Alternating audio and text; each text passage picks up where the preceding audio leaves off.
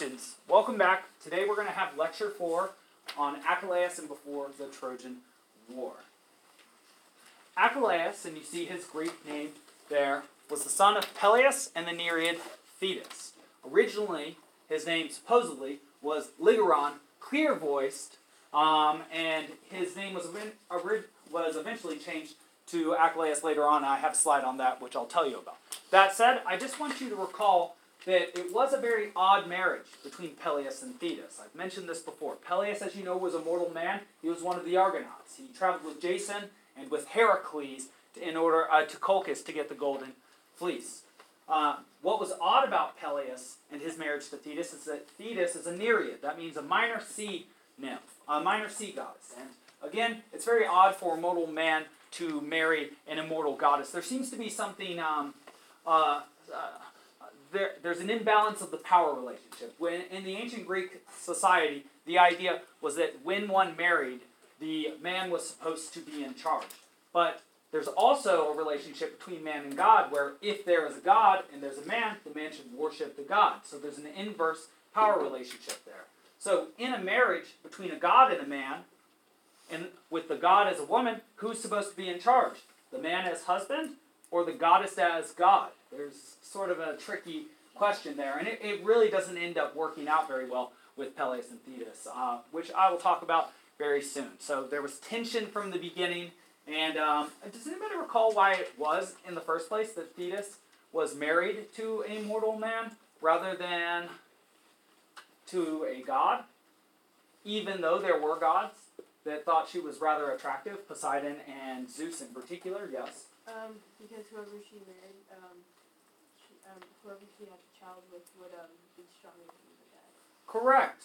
There was a prophecy that whomever she married, his son would be greater than the father, would be greater than himself. And so with humans, we're totally okay with that. The idea is that if you are a father, you hope that your sons and children will be greater than you are. But with the gods, knowing Zeus and his history, knowing that Zeus had actually supplanted his father by defeating him through trickery, essentially, and that Zeus's father, Kronos, had defeated his father to become King Uranos, Zeus probably can see the future and is like, if I have a son who is greater than I am, probably he will supplant me, he will become king of the gods, and that is not something that I would like to happen. And so, Thetis gets married off to Peleus, and then she has a very great son who is greater than his father, and that is Achilles. All right.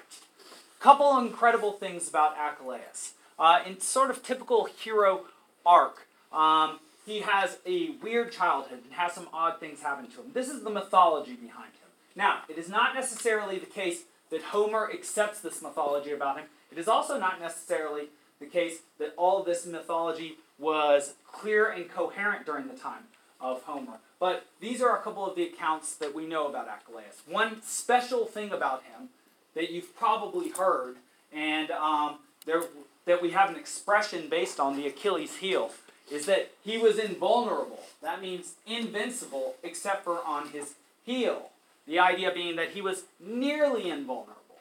Well, there's an even deeper idea behind that, which is even if you were as close to being invulnerable, that means unable to be wounded as a human possible, can you still be wounded and die? And the answer is obviously what? Yes, of course, that's the whole point of being a mortal. In fact, the word for death is in the word mortal. And immortal means not dying. And in fact, in ancient Greek, the word for death, thanatoi, we were called the dying ones, and the gods were called the athanatoi, the undying ones. And so, you might see Achilles already for sort of a symbol in that respect, that even if you are a son of a god, even if you are the most handsome, the tallest, the fastest, the most gifted human ever, you can still die. And, well, I think that's supposed to teach us something about life. In any case, let's talk about these two different stories for how he became nearly invulnerable. So, the one account, Thetis, she is a goddess. She has a mortal son. She doesn't ever want him to die, so she tries to fight against nature and fate. And so, supposedly, she anoints Achilles and Ambrosia. To anoint somebody means to put, it's like to put perfume on them, to put some sort of oil on them. It either cleans them or makes them smell better. And Ambrosia was supposedly the food of the gods. If you could drink nectar and eat ambrosia, you could become immortal. And there are a couple of humans, contrary to what I just said, in the mythology of the Greeks who do become gods. Heracles is the most famous of them. There's also one named Glaucus, who's a much more minor god, and potentially a couple others that aren't coming to my mind. In any case, Achilles has this immortal ambrosia put on him, and Thetis puts him into a fire, and the idea is that she is burning his mortal parts away. In fact, there's actually literally what Heracles does to become a god. At the end of his life, he's been poisoned by either Hydra blood or the blood of a centaur named Nessus, and he's being eaten basically outside in by this poison, and he climbs a mountain, and then he builds his own funeral pyre, and then he jumps on it, and then his mortal parts burn away, and essentially the idea is that his soul jumps up to Olympus. Well, it looks like Thetis wanted that for her son, except for while she is burning away the mortal parts of him, she's interrupted by Peleus, her mortal husband, walking in on her. Now, I just want you to imagine that you are a dad, and you walk into your infant's room, and the mother, your wife, is holding him, dangling him inside of a fire. Now, we all know that this is obviously a very funny, weird, mythological story, and mythological stories are often known for being rather bizarre. But what do you think your reaction might be upon seeing that? Your facial reaction. Maybe you can just look at me and show me, yeah, that's a pretty good face. Yeah, gasp with horror. Is that a good face? Like, what are you doing? Do you think you might yell out like that? Yeah, of course. And that's something that Peleus does. He's like, what are you doing? But in yelling like that, in reacting in that way, the difference between Peleus and Thetis is exacerbated, is enlarged. Because what does he show in reacting negatively to seeing Thetis putting his son in the fire? He shows that he doesn't understand her at all, that the gulf between them is insuperable, that the relationship that they had will never work. And in fact, supposedly, right after this, she actually jumps out the window into the sea and never comes back to him. I know. These goddesses and gods of the Olympians and the Greek mythology and the Greco-Roman really mythology, they're very fickle, people will say. They'll turn from you on a dime. And Peleus does see her one more time when he's on the Argo, and she just has one thing to say to him, and then she's gone again forever. So, rather sad story. In any case, the reason why I tell you about Peleus coming in, besides the fact that it's very sad that he's left by Thetis right after this, is because Thetis is interrupted, and she was holding Achilles by the heels, she never puts his heels into the fire, and so one part of him is vulnerable, and of course at some point he will be struck in that part, and then he, like all mortals, except for Heracles apparently, will die. Alright, second account. In the Greek mythology, there is a very famous river called the River Styx. In fact, we'll see it mentioned here in Greek mythology. We'll actually see it transcribed into the Aeneid in Book 6. We'll have to cross it with Sibyl and Charon, the ferryman of the dead. And in fact, you'll even see it next year in the medieval Catholic tradition in Dante's The Divine Comedy. It's a very famous river. In fact, there's even a rock band from the 20th century called Styx, interestingly enough. Two things about this river. One, it is the river that connects the world of the living to the world of the dead. A ferryman actually takes souls across it. His class of job is called a psychopomp. That means a sender of souls.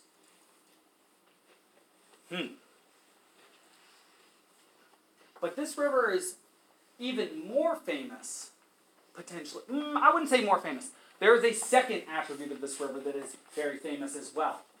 When the Olympian gods, who have almost unbounded power, though not quite, they are not omnipotent, they are checked by each other and by certain limitations of fate and nature. When an Olympian god wants to make an oath, there's one of the 12 main gods, Zeus, Poseidon, Hades, Hera, Hestia, etc. Dionysus, Hermes, a few more, Ares, Aphrodite. When they want to make an oath, they swear on the river Styx. And if they break the oath to the river Styx, which is their holiest oath. And you'll actually see Hera make an oath on that in the Iliad, as well as on the earth and the sky and the head of Zeus, which is sort of ironic and funny. We'll find that funny at that time. If a god breaks that oath, they have to stay immobile for an entire year. It's like having time out in a corner, staring in the corner for a year. And something you might want to know about the gods is they move as fast as thought. So movement is life for them. So imagine being able to move as fast as thought, how fast you would be able to think based on that, and then how long a year stationary would seem to you. It's terrifying. Terrifying. Question? Isn't another thing that happens when if you break enough on the river Styx is that the fates will come and torment you? I don't know. That's an interesting idea. The question was, if one breaks an oath on the river Styx, will the fates come torment you? I think you mean the Furies come torment you? In general, the Furies are the most terrifying super creatures, horror creatures, like super-its, that exist in Greek mythology. When they come is generally when you spill the blood of a family member. So, a brother, a mother, a father dies, something like that, that's when the Furies generally come. Very famously, we get to see the Furies in a trilogy of Greek drama called the Oresteia, which focuses on Orestes, who is the son of Agamemnon, who has to kill one of his family members, who might have killed Agamemnon. We'll talk about that soon. In any case, in this account, Styx, Thetis essentially does the same thing as she does in the fire, and I think it's very interesting that one account has fire, one has water. In fact, water and fire both do have purifying ideas in Western mythology, whether it be Greco-Roman or Christian. In fact, the baptism idea is an idea of drowning oneself in order to be reborn. And in fact, you do literally purify yourself with water by bathing yourself with water. It cleans you up. But fire does the same sort of thing.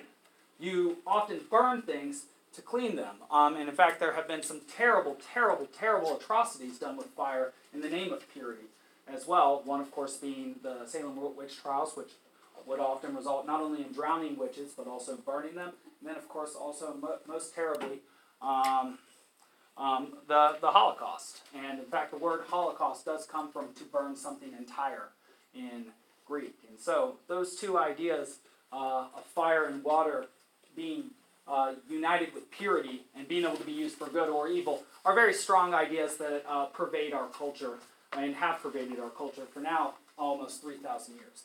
And so, in any case, the Styx is a river in the underworld. Thetis supposedly held her son above the water by his feet. Well, what's the problem with doing that? Most of them's invulnerable, but what's not going to be? Yes? The heels. And again we see the heels. Again we see, no matter what you try to do as a person, if you're a person, a human, a mortal, will you die at some point? And I think that this story indicates a great uncomfortableness that we have. What is it that most humans want to not think about during the course of their lives? What is it that we don't want to face? What is it that causes us tremendous fear and uncertainty and that we all are uncertain about and will all have to face at some point? Death. Exactly. Exactly. Even the greatest human you can imagine. And you might imagine that Achilles is the greatest human that you can imagine. You'll find some flaws in him, I have no doubt. But he is known to be rather perfect looking. He's very tall, very handsome, very strong, and very much a prince and the son of a goddess. So he's got a lot going for him. And yet, even he will pass. Yes? If Thetis had dipped her man all the way, would she have two invulnerable hands? That's a great question. I don't know. So with mythology, there are always little things you might be able to nitpick. But the reason that she doesn't dip her hands in seems to be that for some reason that would be some violation that she's not allowed to commit. And so she, as a goddess, is essentially invulnerable. We will see the gods can be harmed, but then they can be healed very quickly and they can't die. But it's unclear what would happen to her. But I think that's something sort of fun to think about. All right. Now, Achilles, after his mother departed from him, his father in the mythology sends him to a centaur named Chiron. A centaur who is renowned, he's supposedly immortal, and is renowned for his ability to train heroes. And so what is it that he trains Achilles to do? Well, he trains him in everything, really. He trains him, teaches him to hunt, teaches him to fight, teaches him to kill, teaches him how to speak and to conduct himself in assembly, to use speechcraft. He teaches him also how to play the lyre and how to tend to wounds. In fact, Achilles and his best friend Patroclus, who is a little bit older than he is, will be two talented wound healers. In fact, we'll see Patroclus tend to the wound of a wounded Achaean during the course of the Iliad, Eurypylus. And so it's during this time that Achilles' birth name Ligeron, clear voice, is changed to Achilles, the Greek. It comes from a Greek word, ako, the Greek. Well, when we talk about Odysseus, we'll talk a little bit about what we think his name means. We don't necessarily know where his name came from. Some people think the slight east. In any case, just a couple stories in the mythology about Achilles, like in Enkidu from Gilgamesh, the Gilgamesh legend of Mesopotamia. Achilles, when he was young, is so fast that he could supposedly run down wild animals. And so one thing I want you to start thinking about when you think of Achilles is he is so much faster, stronger, and better a fighter than everybody around him that they stand no chance against him. He's like LeBron James plus Michael Jordan plus Bill Gates of whatever he does. And it's not just my opinion. He stands head and shoulders above everybody. In fact, when we first meet him, and it'll be in Book 9 when he tells us this, we'll find out that he actually is responsible for sacking 23 cities, for defeating 23 cities around Troy. And so he is nearly invincible in Homer. He is undefeated, and everybody is terrified of him who fights against him. In fact, Hector refuses even to stand against him. He tried to once and almost died, had to run away from Achilles. In fact, the Trojans will not meet the Achaeans in open combat at this point because of how terrifying and how scary and how powerful Achilles is. So he gets major respect on the battlefield. It would be a real bummer if the Achaeans made some mistake that kept Achilles from fighting, if they had a contract dispute with him and he wouldn't go back onto the field. It'd be a really bad day for the Achaeans. They'd have to see what they were without him, which they don't have to see for the first 9 years of the war. But they might have to see for the next few weeks. All right, good. Now, before the Trojan War began, we've talked a little bit about the causes of the Trojan War, the apple of Eris, Paris, Helen, and his abduction of her. Well, after Helen was abducted and Agamemnon put out the call to unite the ranks of the Achaeans and to bring them all to Aulis and to go across the Aegean to Troy, well, Thetis, Achilles' mother, got wind of this. Now, she, as a goddess, knows that Achilles has two possible fates. Those two possible fates are these. One, he will live a long life, but he will have no glory. He will die without glory, but he gets to live to be old. That's one way to live. Well, there's another way to live for him too. He will live a very short life, but he will be covered in eternal glory. You might think that those are two different ways of looking at life for the ancient Greeks. Now, I'll tell you one thing. The first way of life was very uncommon because even down to the time of Athens, it would often be the case that the male Greek warriors would fight every single year of their lives. Very much like the Vikings who fight in the Springs many centuries later, about 1,000 years later. And so, did a lot of Greek men live to be old? No, because they got cut down during war. You know, all you have to do is fight enough battles. Eventually, some spear, some sword, some chariot wheel, or some bow or arrow, excuse me, probably not the bow, hopefully not the bow, is going to take you out. So to live a long, peaceful life might not have actually been that bad an option to them, but really the ethos, the spirit of the Greeks was a warrior spirit. And so when Thetis hears that there's going to be a war, what does she assume her son is going to want to do? Being himself a very powerful and strapping young man. Yes. Go to war. But if he goes to war, what does she know is going to happen to him? Yes. He'll die. He will die young. He will die at that war. And then she, an immortal goddess, will have all eternity to what him? Yes? Mourn. To mourn him, which will be very sad. Actually, I do think that if you're a Lord of the Rings fan, the relationship between Aragorn and Arwen and what happens after Aragorn dies if you read the very back of The Return of the King, is some version of what Thetis has to go through. Basically, it's an immortal who marries a mortal man, and then she cries so much she turns to stone afterwards. And actually, there is a Greek parallel to that. There is a woman named Niobe who loses her 14 children all at once, and then her husband, terribly, and then she turns into a rock face with water coming out of her eyes and becomes a waterfall, because essentially she's crying forever afterwards. Aren't these stories neat? Yes. I know. They're very happy stories, these Greek stories. In Great Books 1, also next year I'll tell you some pretty happy stories too when we go down into the Inferno. There are good stories too, I promise. But you start with night and then you get to day. Who understands that metaphor? What starts in darkness ends in light. In any case. Okay, so, what is Thetis to do? Her young son is definitely the person that the Achaeans want most to fight for them. He is the most eligible fighter. He is the one that in contract negotiations today in the NFL would get the biggest contract, and who agents and general managers and coaches would put up with the most nonsense from. In fact, they will have to. Their equivalents, essentially, will have to during the Achaean War. Well, so, we know something about moms. Whether they be mortal or immortal moms, what do they like to do to you? Or what do they do to you no matter what, and you want it less than anything, especially because you're in high school, yes? Baby you? That's good. What about embarrass you?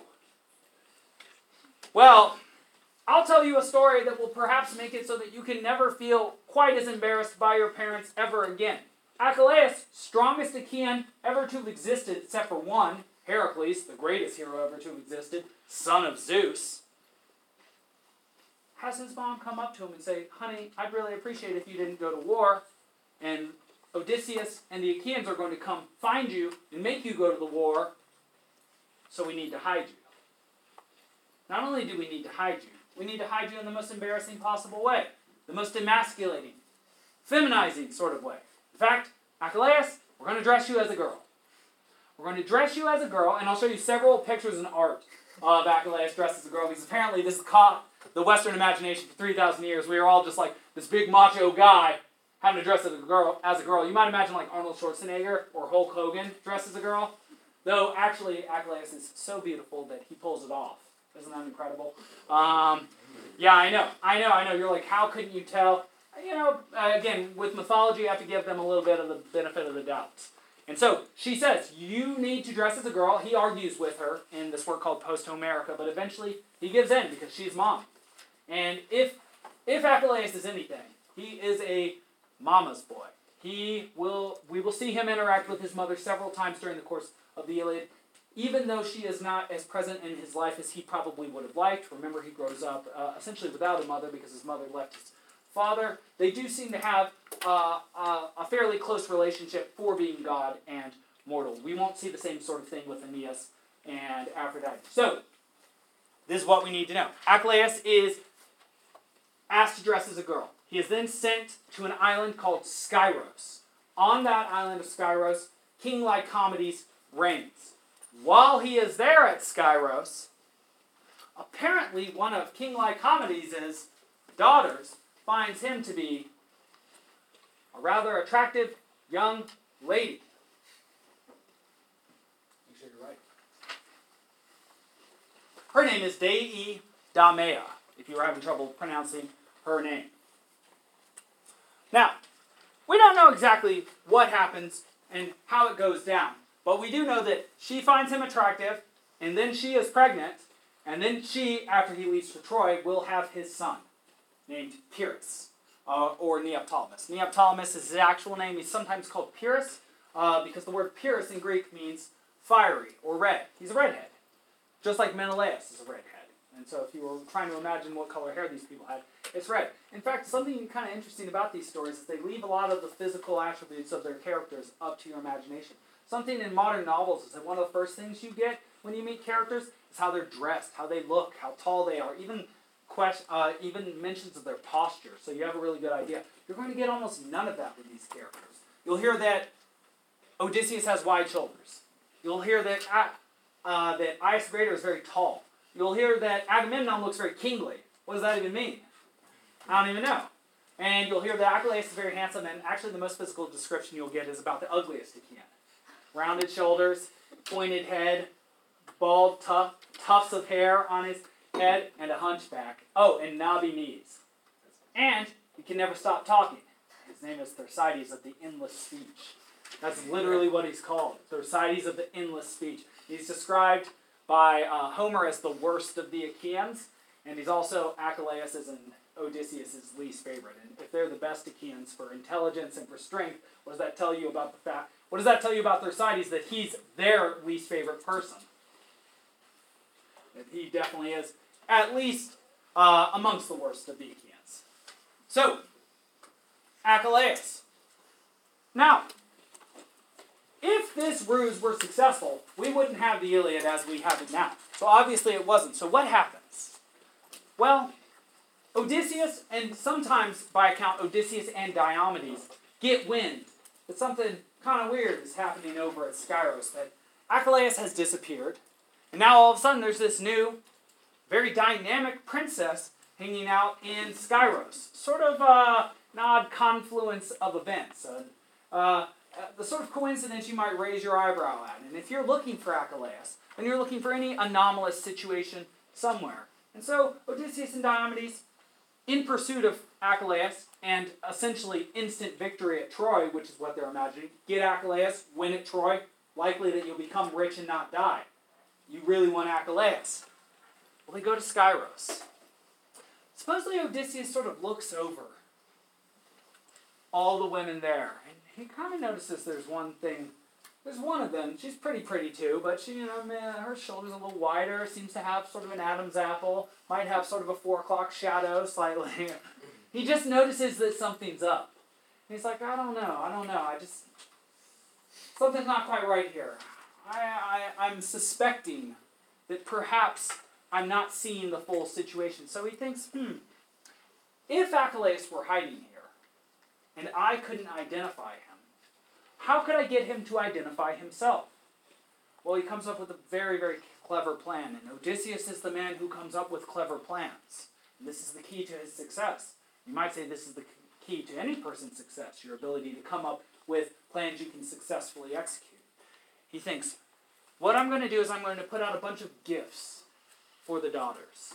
Roses, rings and jewelry, necklaces, beautiful, beautiful dresses, beautiful cauldrons as well, the sorts of things that these ladies would love. And cauldrons were cooking at that time. But he also puts a shield and a sword. Not something that the princesses of the court of Skyros would or the court of Lycomedes would necessarily want. He then has the trumpeters on the battlements blow their trumpets. Well, when they blow their trumpets, that means that they've seen an enemy ship. That means an enemy is coming. That means that the men need to do what? Arm for battle. Get ready to fight, to defend what's theirs, to defend their treasures, their homes, their mothers, their wives, their daughters, their sons. Achilles' battle instincts kick in. Even though he's dressed as a woman, he jumps up and grabs either the spear or the sword or the shield immediately and reveals himself for what he is. Even though his mother tries to cover up his true nature, tries to keep him from his destiny, does his true nature still show forth? Does he still reach out for his destiny? Yes. And this is another very interesting story. Just as we can't escape death as mortals, neither can we deny who we really are, even if it would be in our best interest for longevity. And so a question I might ask to you is, should Achilles have stayed hidden? Should he have gone to fight? And I suppose I'll have to leave you with that question tonight.